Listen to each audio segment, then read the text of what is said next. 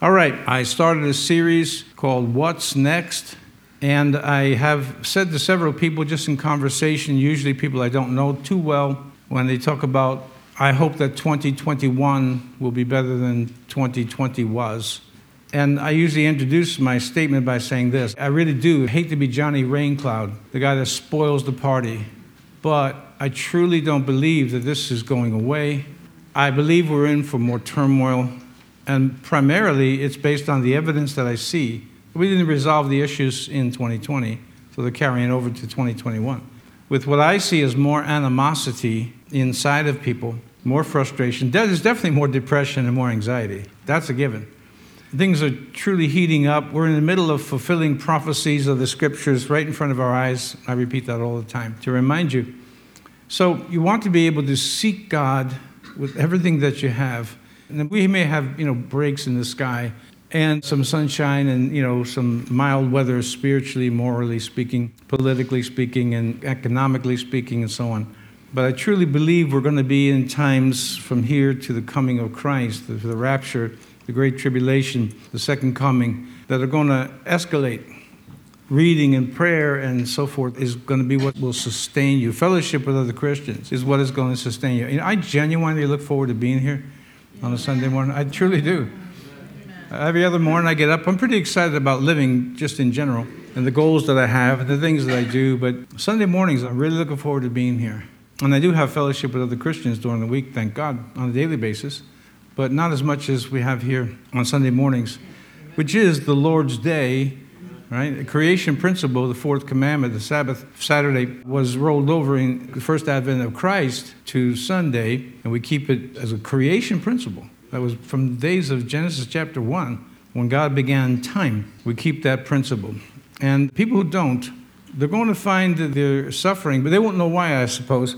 They're going to find that they're suffering more from sicknesses. Not necessarily death, but sicknesses, and wore out mentally, and just kind of dragging around, and problems seem worse, which they always seem worse at night, if you ever noticed, and they kind of seem better in the morning, same problem. We have to seek God with all that we have, and it starts on keeping the Lord's Day a separate day, a holy day. Well, I started with the message series, What's Next? And we've gone through 8 messages so far, so 2 months worth. And today, I want to give another installment of just speaking about Jesus, because we've talked about the rapture. Then we talk about the Great Tribulation, and the personality that is most imposing in the Great Tribulation is the Antichrist and also the false prophet, but mainly the Antichrist, or the beast. And unless we understand Jesus, we won't have much of a comparison to an Antichrist. As a matter of fact, one of the things in Christian circles where people profess Christ that will cause them to fall over into an Antichrist system is that they're not clear on who Jesus is. So unless we're clear on Christ, we can't properly understand an Antichrist. I'll say it again. I anticipate personally more headaches and problems from people who are inside the church. It's always been the case since God had a people of God. Men of God or women of God had more problems with people who professed they were of God. Look at Jesus' life than those who did not. Even the Romans didn't want to crucify Jesus. The religious crowd did. So we'll go to Revelation chapter 19. We'll read verse 9 and 10. We'll see something here that you may have noticed through your readings. In Revelation chapter 19 at verse 9, there's mention of the marriage supper of the Lamb. In verse 9 it says, And he saith unto me, Write, Blessed are they which are called unto the marriage supper of the Lamb, which would imply that not everybody is there. Not everybody who's ever lived is there. And he saith unto me, These are the true sayings of God. Revelation chapter 19, verse 10, And I fell at his feet to worship him. This is an angel, by the way, speaking to the Apostle John. And he said unto me, See thou do it not. I am thy fellow servant, and of thy brethren that have the testimony of Jesus. Worship God, for the testimony of Jesus is the spirit of prophecy. Now, that's what I want to concentrate on, that Christ, Jesus, is the spirit of prophecy. And we'll get to that in just a second. But I want to make note while we're there that John falls down. When he first sees the angel who's going to bring him the revelation, it's singular, of Jesus Christ, all the details are revelations, small r, plural, but the book is called The Revelation of Jesus Christ. When John falls down at the angel, and it's more than one occasion to worship him, the angel repeatedly tells him, don't do that. This will go along to something I just mentioned. If an antichrist, or I should say when the antichrist comes along to deceive people, that's one thing. When the antichrist comes and can deceive, and I always use the word professing Christian. Whatever I profess, or people profess, may not necessarily be what they actually are. So professing Christians will be liable to fall to a deception of a false Christ because they don't know the true Christ. One of the things that we read about, you see them in books and so on and other things, social media, of professing Christian people falling down to pray to these angels, visitations from angels. But if you'll notice in the scriptures here, a true angel of God, not a demon spirit that's posing as an angel, the true angel of God will always refuse worship, as we see here. And this is what we find in the book of the Revelation. True angels that are of God do not receive worship. And by the way, just as an aside, we see Jesus receiving worship while he walked here on the earth. So that says something too, along with our topic. Jesus is the spirit of prophecy. So we have details that we go through here, and others, of course, around the world do with the Bible, of the details of eschatology, the end times of the last days. Here we find a type of statement that tells us, if we look at Jesus, you see the spirit of prophecy. Not just the details are already registered in God's book, the Bible, but that he's the spirit of it. How often I've heard for many, many years from professing Christians that they don't like to hear about end times prophecy because it scares them. Well, that's not the spirit of prophecy. Yes, the book of the Revelation records a lot of bad things. It records the judgment of God. But for that matter, the Bible records a lot of bad things. And that's the judgment of God. But what is the spirit of God's judgment? What's behind it? Like we say to people, well, he meant well, but it didn't work out so well. That's not what he meant. People misapply their words. We need to know, what's the whole point of all of this here? Well, the point of it is to bring back what we read in Genesis, and assuming that you're starting at the very beginning of the Bible now in this new year, we read of what Milton wrote about, a paradise lost through sin. When you read through the revelation of Jesus Christ, we are reading of the paradise being restored. We lost it through sin, our parents, Adam, Eve, and then we get all the way down the line to this very day. We lost paradise. But when we get to the book of the Revelation, the spirit of prophecy is to restore the earth, the universe, our humanity, and so on, to restore it to Edenic paradise. Maybe I would think, even beyond what we read in Eden. So paradise is restored in the book of the Revelation, but the details is what trips people up. They don't like to hear about the judgments of God. No, they're coming anyway, so the way I figure it is that it's best to just face it. Many, many preachers, I told you this, many preachers avoid touching the subject of eschatology. They avoid talking about the end times. And why is that? The people don't want to hear it. Not all the people, but a lot of people who, as I just mentioned, they don't want to hear about the end times because it scares them. So the preacher, condescending, acquiescing to what the people want, this is what merchants do. If I was to go into business to make money, then, as the old saying goes, the customer's always right. Because I'm only looking to make money from a customer. That's why you go in business. I'll add this in as well. And so this is why some people want socialism, because it takes away your ambition or entrepreneurial skills or your ambition, because they want free stuff. And this is the sinful nature of man. We don't see anything other than the grace of God, and what God gives certainly is free. But we are taught in the scriptures that we must work, we must go to work, and so on. So when it comes to Jesus being the spirit of prophecy, that everything that we read, the coming of an Antichrist, the Great Tribulation, and so on, is to precede the second coming of Christ, where we have paradise restored. This restores to us hope. There's hope. Now, I've said this to you before because we're all Americans in here. Is there ever been an election, I don't know, where every American was happy with who was elected as the president or the governor of their state or whoever is our local officials here? I don't know. I doubt there was ever a time when every single American was happy with the outcome of a vote. Thankfully, when we look at God, he was never voted in. As we sang about a moment ago, Our God reigns. That's not something that just happened. He reigned before he created the heavens and the earth. He reigned before he created man, before he created the land, the seas, the animals, all the creatures in the sea and in the sky, the fowls, the birds of the air. He was reigning. And all through history, as we see man, who is primarily, not the only, but primarily the major player out of order, and all of this here, the history of mankind is not always that great. God still reigned, and in the future, in eternity, God will continue to reign. He's never been off that throne. He's never been in a position of subordination where he was obedient to anybody because he's God. And Jesus is the spirit of prophecy. When we go in the book of Genesis, the very first promise that God makes is of a Messiah, of a Savior, of a Christ. And that promise is made early on, right after man sinned. And that shows the benevolence of God, the goodness of God, that God desires for us to be saved from the wrath to come. And that's what the word saved means. We need to see the spirit of Bible prophecy, that which has been fulfilled and that which will yet be fulfilled, whatever's being fulfilled right now. The spirit behind it, the Holy Spirit, the Spirit of God is working for good, right? Romans 8:28. And we know that all things work together for the good of them that love God, to those who are the called according to his purpose. It's all working for good. Exceptions would be when we go to church meetings, read the Bible, and all people are gaining is information. And that's not what God intended, just to give us information. That's part of it.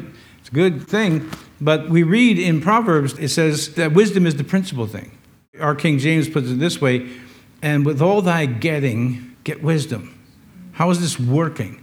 Well, one thing that so many people miss, and the reason that they don't want to hear about the end times and an antichrist, even so much so, their imagination will manipulate the scriptures to say that that's not how it goes, and then they get further and they dig into the scriptures and manipulate it and twist it, pervert it, so that it comes out without all of this.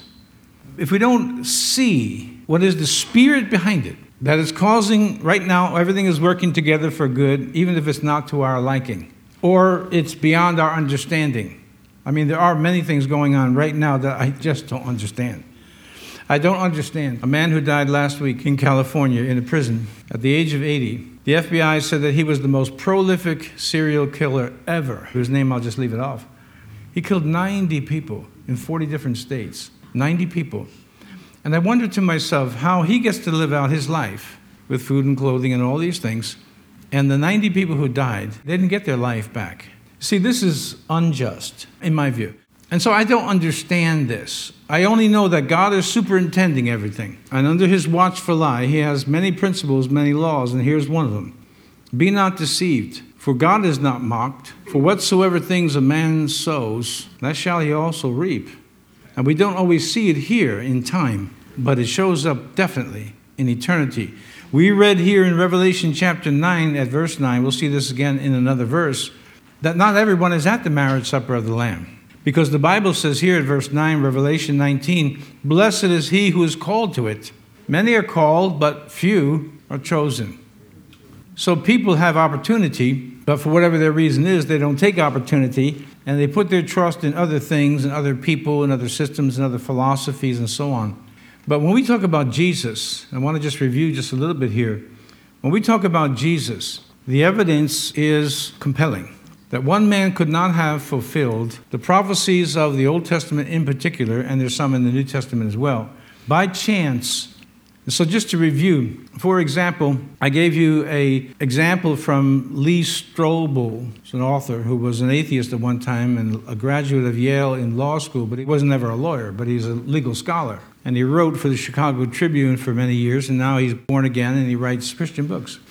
And in the case for Christianity, he takes Peter Stoner's work, which I've given that to you on several occasions, who was a mathematician. And as we look at prophecies, just first, Peter Stoner takes 8, and the probability of those 8 being fulfilled by chance is astronomical in a sense, and that's only 8. Again, if we took Alfred Edersheim, the Jewish convert to Christianity, who had a brilliant mind and pastored, wrote books on theology, his estimate is that Jesus fulfilled 456 prophecies when he arrived. And whatever the number is, it's very large that this one man, Jesus, fulfilled these prophecies. So if we took out of that 48 of those prophecies, the chances of one man fulfilling simply 48, which is not really that simple, 48 prophecies where we would be born, how he would die in his ministry, and born of a virgin, all these things that we know, and you string them out to 48. The math works out to be it's only one chance in 10 to the 157th power. To try to even get the operative phrase we use today, the salient phrase is wrap our minds around this. Well, you can't wrap your mind around a figure that big. That's 48 prophecies, not 456. Think about an electron, which can be, I would say, barely seen to my understanding of how these work with an electron microscope. They say that you can actually see an electron pulling away in its orbit from the atom or the nucleus. If you took all of the electrons in the observable universe, which obviously can't be observed because it's on the subatomic level, if you took all of the electrons in the observable universe, it still wouldn't be large enough for this number, one chance in 10 to the 157th power. That's 48 prophecies. When you keep adding them up and adding them up, the numbers become so large. I've read on this many, many times, and I literally can't wrap my mind around even the illustrations that mathematicians, people in statistics and probability use to try to picture how this would be if it would happen by chance, just what we say coincidence. It's not probable. When people turn away from Jesus, who we know as the Christ, they're turning away from the evidence if they've heard it. And if they've not heard it, well, that's one thing that's different. But when we have the evidence before us that no man ever did the things that Jesus did, starting with the prophecies that he fulfilled. And then we read a couple of weeks back, the Apostle John writing that if he were to write down everything that Jesus did, or the apostles were to write down everything that Jesus did, he uses a hyperbolic statement that even the world couldn't contain the books. 48 prophecies fulfilled by one man would also be like this. Let's say, for instance, you go to a library that has 65,000 books. That's a lot of books. The Library of Congress has 170 million books and articles and archived photographs and stuff like that. 170 million. But if you took a library with 65,000 books, that's quite a lot of books. And let's say they're of medium size. And then you open up the books, right? You start to open up one by one. And let's just assume that the first book you open, the first word on the first page is the, T-H-E. So you take the T and you place it here. And then you go out a mile and you place the H. And then you go out a mile and you place the E. A mile space in between, and let's say N is the next one. So you put the I at another mile's distance, N at another mile's distance, and go through the whole book, placing each letter a mile distance apart with the spaces in between 1 mile. And do that for 65,000 books. By the time it took you to count each letter of all those books, I forget how many light years will have passed for you to count each letter of 65,000 books where each letter is spaced at 1 mile apart. Same chance you would have of Jesus fulfilling 48 prophecies, let alone 456 prophecies, or over 300 prophecies, as some say. It's not probable that this was an ordinary man, but this was God come in the flesh. The promise being fulfilled when paradise was lost, that he would send a Savior, and that Jesus is that Savior, and it becomes the spirit of prophecy. So I also mentioned to you about the triunity because this is certainly a point of contention from monotheistic religions such as Judaism and Islam, Christianity being the third, but they say you're not monotheistic. You have 3 gods. Again, I pointed out to you that we have the universe made up of matter. It's made up of space in which the matter fits in space, and then time. And we keep time. And you can look at the 3 aspects of the universe, space, matter, and time. And if you took time, you could also make those into a triunity. Right? We have past, present, and future, and so on. And so why would it be strange, then, that God, who is one, and he states that very clearly, is only one God. Why does it seem strange that he would have a triune existence? 3 persons, 1 God. But you don't have 3 in the universe. Space, matter, and time, though you can look at them separately, they're all still one. We would say it this way. Hear, O Israel, the universe is one universe. And no one would debate it. But yet when we say, Hear, O Israel, the Lord our God is one Lord, in Father, Son, Holy Spirit, some say, now you got 3 gods. But there was one God who created the universe that no scientist, no grade school person objects to the fact that it's space, it's matter, and it's time. I talked about the triple point of elements, and in particular the triple point of water, where if you take a vacuum tube and you have just these right dynamics, where the room is at freezing or 32 degrees, and then if you have the pressure per square inch just at 0.08 and so on, there's more numbers. When the pressure is just right, which obviously would be low pressure, and then you have the temperature just right at freezing, in that vacuum tube, which holds water, the bottom becomes iced, a solid, the middle stays fluid, and the top goes into a vapor, a gas. And you could even manipulate those numbers very, very slightly and have little changes inside that tube, but it's ice, it's water, it's a solid, it's a liquid, it's a gas. But there's only H2 and O. So why does it seem strange to people, intellectually, that God can be a triune being? And let me say this to you as well. Why is this so important? What practical value do we get from saying God's a Trinity? It's very important. I'll tell you why. Because it's what the book tells us. And if we start to doubt what the book tells us on one point, then we can doubt the book and what it tells us on any point, and then we're in the dark. Now, before we were saved and we came to the light, right? That's the first day of creation. God said, and let there be light. And Jesus said, I am the light, and so on. If we start to question and doubt the book, then we're back in the darkness. Then all of a sudden the imagination kicks in. And we start to imagine what this could be, what life could be, what's God like. Is there really a God? There's no God and all that. But the Trinity is important because this is how God reveals himself. Father, Son, Holy Spirit. These are some of the things that we've already talked about. And then I also mentioned to you Jesus' reference in the New Testament to him being the Son of Man. I think we should look at this again. Come with me to Daniel chapter 7. And while you're turning there, when we look at Daniel chapter 7, we see something that's very exciting as to the spirit of prophecy. What's behind all of these prophecies? Messiah would come. Messiah will come again. And what precedes his second coming is a great tribulation and much destruction. But that destruction is really reconstruction.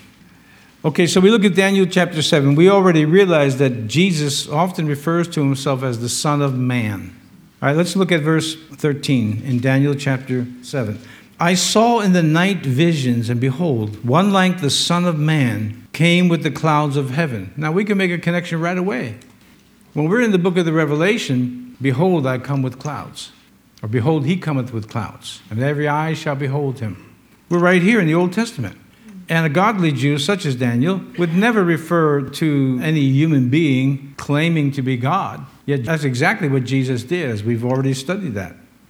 I saw in the night visions, and behold, one like the Son of Man came with the clouds of heaven, and came to the Ancient of Days. Now here we're getting into a triunity. And came to the Ancient of Days, and they brought him, that's the Son of Man in Daniel 7, they brought him near before him, and there was given him dominion. Interesting that we're going through a battle right now, right, about dominion and voting machines.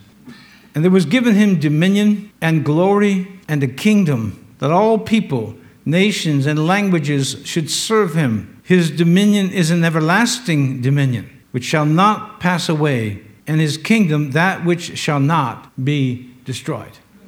Now let's stop there, and let's think about this. There's something that may not be so obvious when we read especially the New Testament. Now, we talk about the atonement, and obviously that's very important, right? The blood of Christ that forgives us of our sins. But why does it forgive us? Why didn't God just wipe humanity out? He could have. We understand the resurrection. All these are critical, but they're critical to some one point. The main point is the spirit of prophecy that says, thy kingdom come. It's all pointing to the kingdom. We are Americans here. Across the nations, as so many are watching now from other parts of the world, you live in a different country. But one day, all these nations shall become the kingdom of our God and of his Christ. That's where we're headed. So this should help. If your heart is soft and the seed of the Word of God, as you read it daily, you hear it being spoken, and so on, if the ground is soft, if the ground is prepared for the seed and the roots go down, this becomes our hope. Though we, again, here in America, we have obligation, responsibility, as well as privilege to vote or to protest and do things, legally protest, lawfully protest. It's still subordinate to the main goal of God in our lives, to bring us into the kingdom, where we shall be forever and ever and ever. Now, it's a temptation for all of us to get bogged down in this world now. And what is really difficult to detect is the fact that Jesus said, as we get closer to the end of this world, not the earth, the end of this world system, the end of sin. As we get closer to it, he said, be careful of drunkenness. That was one that he named. There's several, but let me just give you these. Of drunkenness, and I'll paraphrase it as a superficial attitude, something that is usually associated with drunkenness. But he also said, be careful of the cares of this world. Just the ordinary things that I've got, you've got, we all have. The ordinary things that become distractions to the main event. I'm going through my house and making a mental tour at the moment. Brand new door that we buy, the handle's already jiggling. It's only a few weeks ago we got the door. My first response was frustration and anger. Not kick the door and break the window anger, but it's like, we just bought this. The handle's already loose. Go in the front door and that handle's loose. By the way, the door does lock, in case you're thinking. And Buddy's always on the job, in case you're thinking. So don't even think about coming in the house. And it still locks. But, this is jiggling, that's jiggling, this has got to be done, that's got to be done, this has got to be done. But we're living in one of the most important times in history. I'm becoming more convinced every day that we, even more than the first century, are living in the most momentous of times. But if all we keep thinking about is COVID, your eyes are on the wrong thing. Christ, he wasn't the healer. He still is the healer. He is the healer. I acknowledge what's going on. I acknowledge the death. I acknowledge the problem. But nothing is greater than God. Nothing is greater than God. Well, your business and your marriage and your children and on and on and on. These things are natural. These things deserve our attention, need our attention, and so on and so forth. But Jesus said, be careful that you don't spend so much time and so much attention that you forget the principles. Or to keep with the theme, you forget the spirit of prophecy. You forget what's going on right now. Right now. What's going on? That's the title of these messages, What's Next? But it's not a question mark. The Bible is telling us this is what's next. You see this happening here? Look at it here in chronology. This is next. This is going to happen next. And so we take care of things that have purpose for the moment. Yes, they need to be attended to, just like hygiene, washing and brushing your teeth, keeping up on your medications, your vitamins, and whatever you do, just like you do your car. We take care of things that have purpose for the moment, but only for the moment.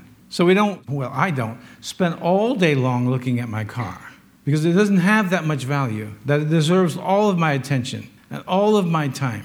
It just deserves a small part, and the rest is reserved to seek God first. To seek God first. Otherwise, you start to forget how you've been purchased, how you've been bought. And keep this in mind. I mention it frequently. I have no intention of not mentioning it further in the future. Before Jesus comes for the church, there will be, and there is now, a great falling away. It's evident from my research everywhere. Falling away from the proper theology of the Bible, a falling away in attendance. And we go down this whole line of apostasia. The Bible is very clear. The Spirit speaks expressly that in the last days some shall depart from the faith, giving heed to seducing. See, this is prophecy. And that much is being fulfilled right now. It has been before we were born, but it's being fulfilled right in our midst. Right in our midst. Remember this, and I got to mention it now that I'm on the subject. Remember that when we hear from conceived people who, they just disappeared, and when you meet them, I still love the Lord. I don't say you should contradict them. That'll probably just gender an argument. But in your head, you can figure out. Like Peter, who followed afar off, we could see that once he walked like this with Jesus, but when the stress built up, and when the time was coming for Christ to be arrested and then crucified, little by little, he walked like this. He followed afar off. We could make the argument, well, he's still working with the Lord. Yeah, okay, but not the way he used to work with the Lord. So we go into the Revelation again, and we go to Ephesus, and Jesus says, you've done this. So everything is right, but I have somewhat against thee, because you've lost your first love. The enthusiasm for Jesus, the enthusiasm for the Word, the enthusiasm of prayer and fellowship and all that is not there. And the disconcerting thing, referring to I'll just use the word negative, is Jesus saying to the Ephesians, well, you got everything right except one thing. You've lost your love for me, and if you don't get it back, I will take your candle out of its candlestick. Well, not now. We get into a long explanation of why, but remember the spirit of prophecy, everything has a purpose. Ecclesiastes chapter 3. There's a time and a season for every purpose under heaven, God's purpose. And we are going through a season right now. Let's look at some of these verses again. In John chapter 8, Jesus says something very startling. Verse 58, Jesus said, "Verily, verily, I say unto you, before Abraham was, I am." If you're in John chapter 8, go to verse 12. Then spake Jesus again to them, saying, I am the light of the world. He that followeth me, and I would make a distinction here. It doesn't say he that is involved in Christianity. He that followeth me shall not walk in darkness, but shall have the light of life. Look at verse 28, same chapter, John chapter 8. Then said Jesus unto them, when ye have lifted up the Son of Man, right, that we read of in Daniel chapter 7, then ye shall know that I am he, and that I do nothing of myself, but as my Father hath taught me, I speak these things. And just very quickly, on the subject of the inspiration of the Bible, that God wrote the Bible, and we look at hundreds and hundreds of verses. Whatever conclusion people arrive at, one conclusion you cannot arrive at is that the Bible doesn't claim to be the Word of God.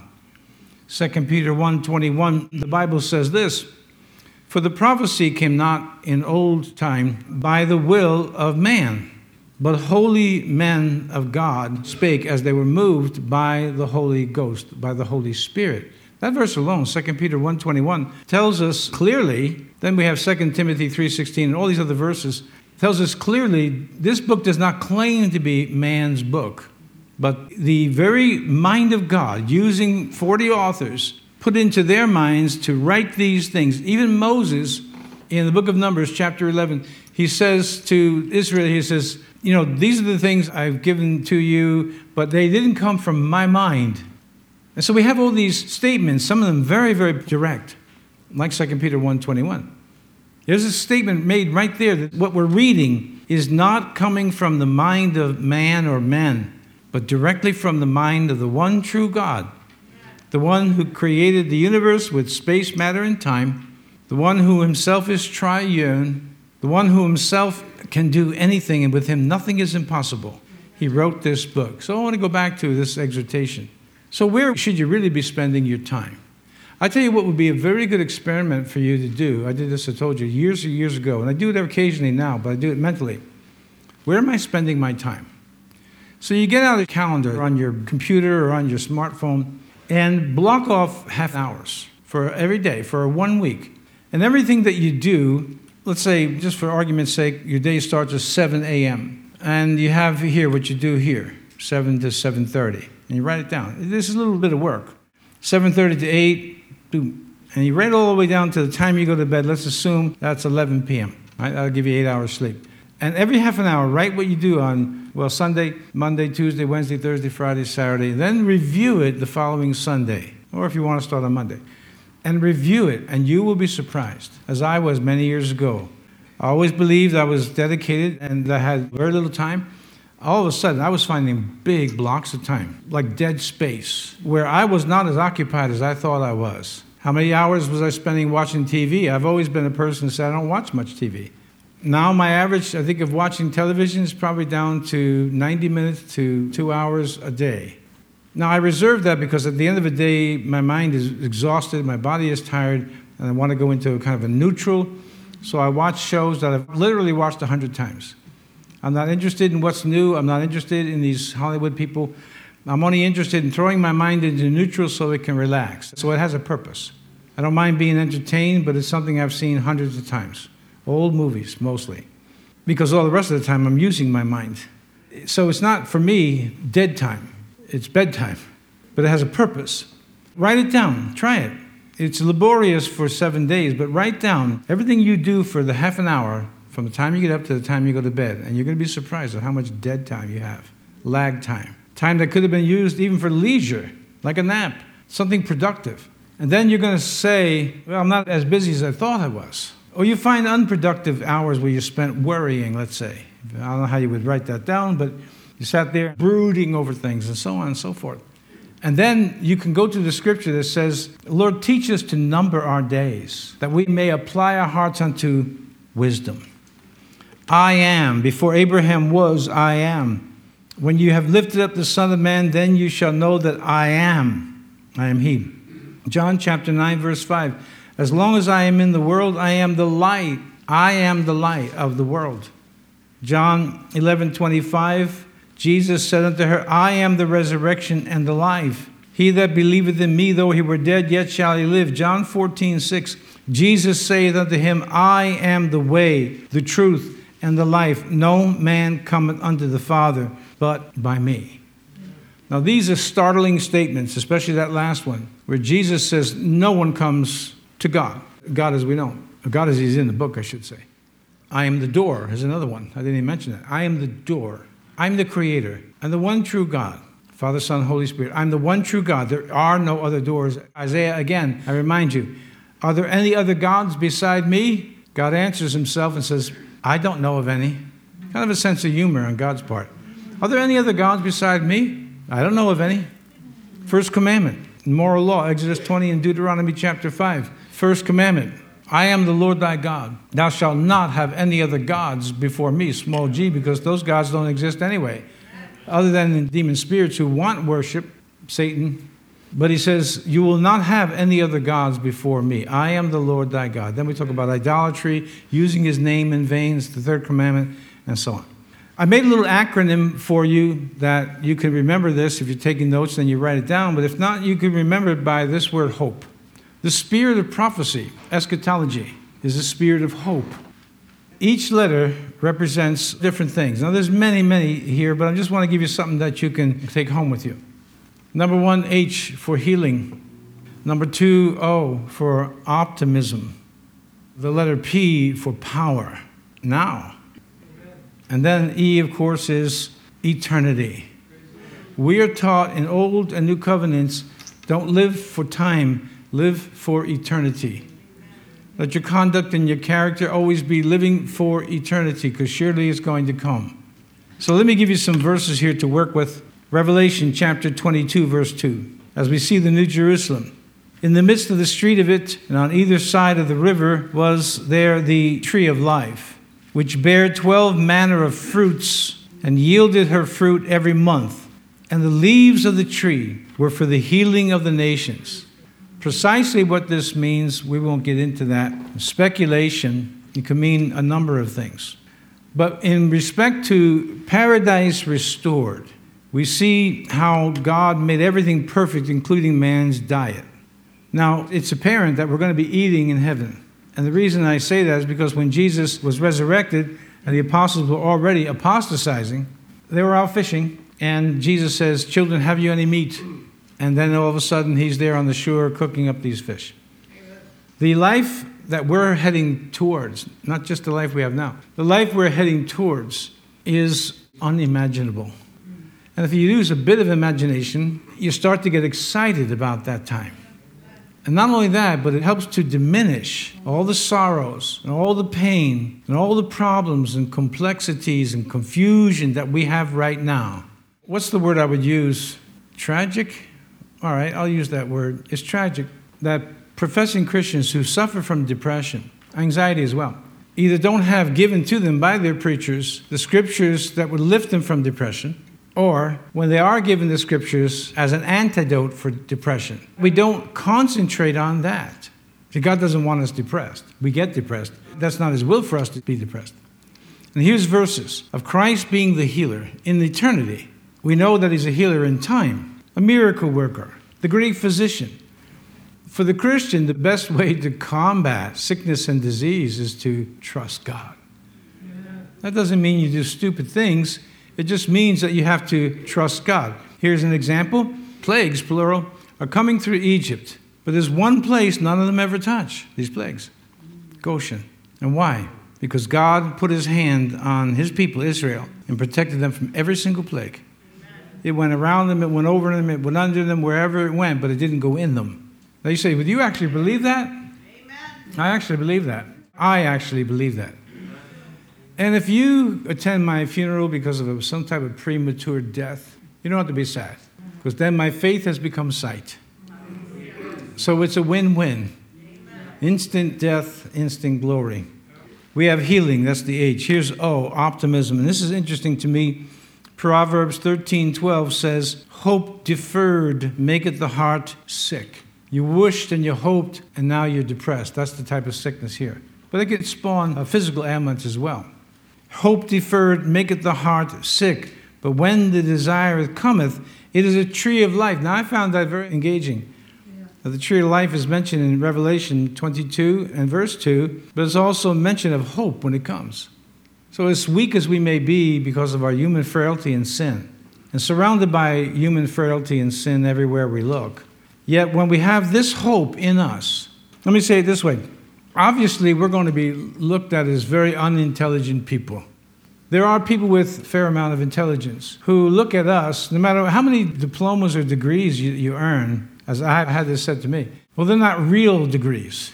Hey, look, I had a lawyer once who graduated from Harvard, and let me tell you that as far as a lawyer is concerned, he was as dumb as a box of rocks or a bag of bananas.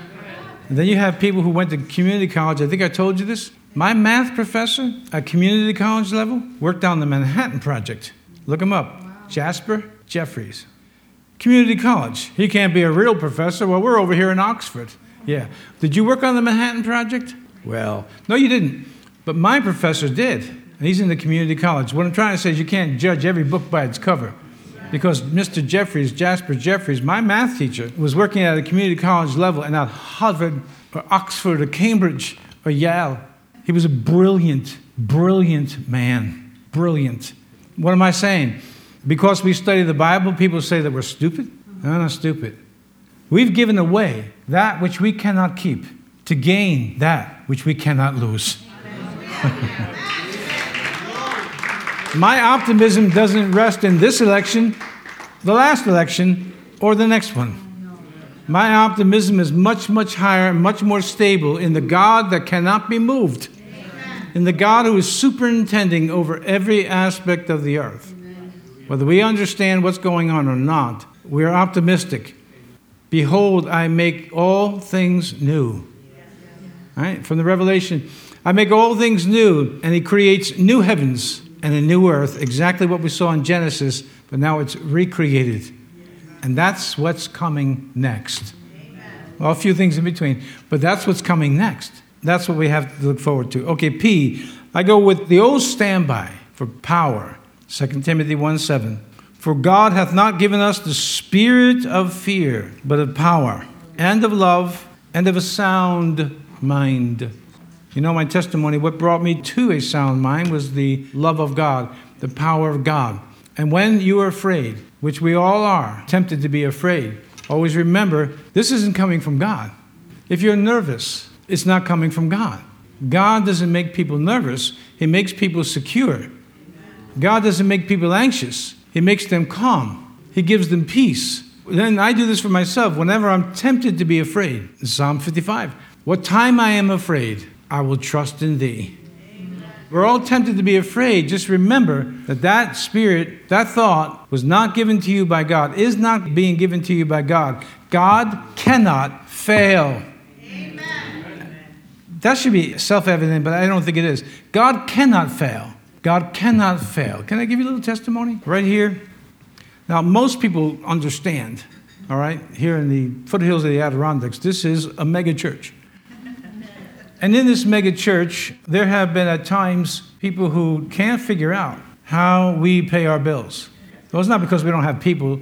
I mean, they just don't get it. We received a check from a woman from a whole other state, $1,000. Same week, another check came. It was all this week, $1,000.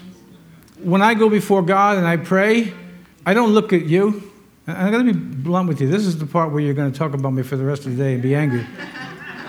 So you take out your wallet and God says, tithe and offering, and you don't. You don't tithe. Most Christians don't. Most Christians don't read their Bible or pray. What's new? And you say, well, I'll give a donation. Here is $1. If this is all you have left, that's a great sacrifice. Yeah. But if you're making money, this is not even a donation. Oh, you sound like one of them prosperity preachers. I'm not. I'm just talking about human nature. We want big benefits. We don't want much put in. Beautiful thing about tithing in general, I'm off the topic, right? You have $1, you give a dime. Somebody makes $100,000, they give $10,000 and doesn't say, well, who gives more? It was equal. because someone who only had $1 gave a dime, and someone who had the $100,000. And the more money people make, the less they give. I mean, proportionally. Okay. When we look at God and you're tempted to be afraid, the economy, don't raise your hand. You're watching the stock market, and it's doing just like the amusement park. What do people do who trade? They're watching. Vaccines coming out. Everybody's buying. The vaccine don't work. Everybody's selling. So you're reading the news, and you got money in your portfolio for your retirement. And God is saying, I'm your retirement. I'm your retirement. I am thy shield and thy exceeding great reward. He'll send you everything that you need in this world, then eternity.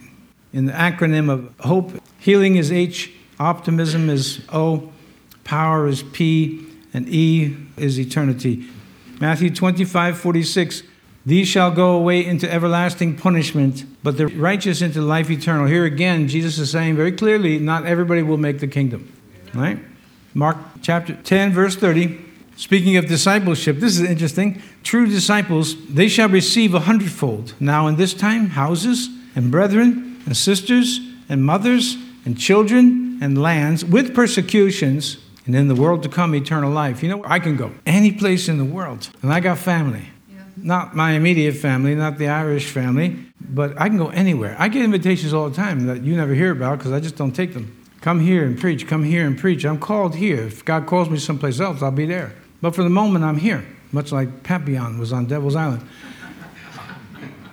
And I know that if I go to these countries, which I won't name because some of them are watching, many countries have invited me over the years, many years. Come here, come here, come here. Not to stay, just to be there for a month or whatever. And the family, because we have the same spirit. Romans chapter 8.